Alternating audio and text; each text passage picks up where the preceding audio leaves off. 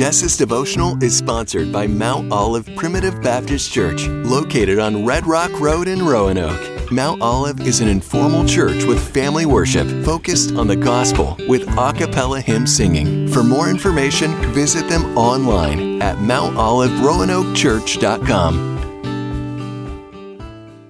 Jesus went everywhere in Galilee, teaching in the synagogues, preaching the good news about the kingdom of heaven, and healing all the people's diseases and sicknesses.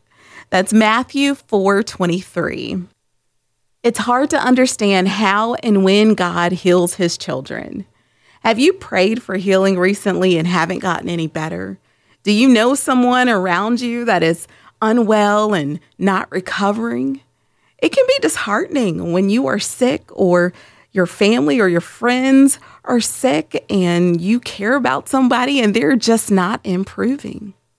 Our faith does not need to be great, but through our belief in Jesus, we can also acknowledge our belief in the miracles that he performed. Jesus showed us that what we think is impossible is not impossible with God. Sometimes healing doesn't come, and we need to trust that God is still faithful and gracious. He will restore perfect health to us in eternity. We may have to wait for healing, and we may never really know why.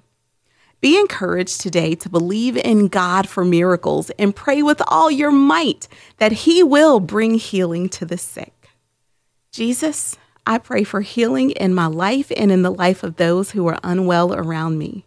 I know that you care for others and that you had compassion to heal, but I also recognize that sometimes you don't answer us exactly how we want.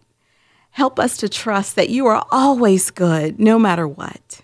Amen.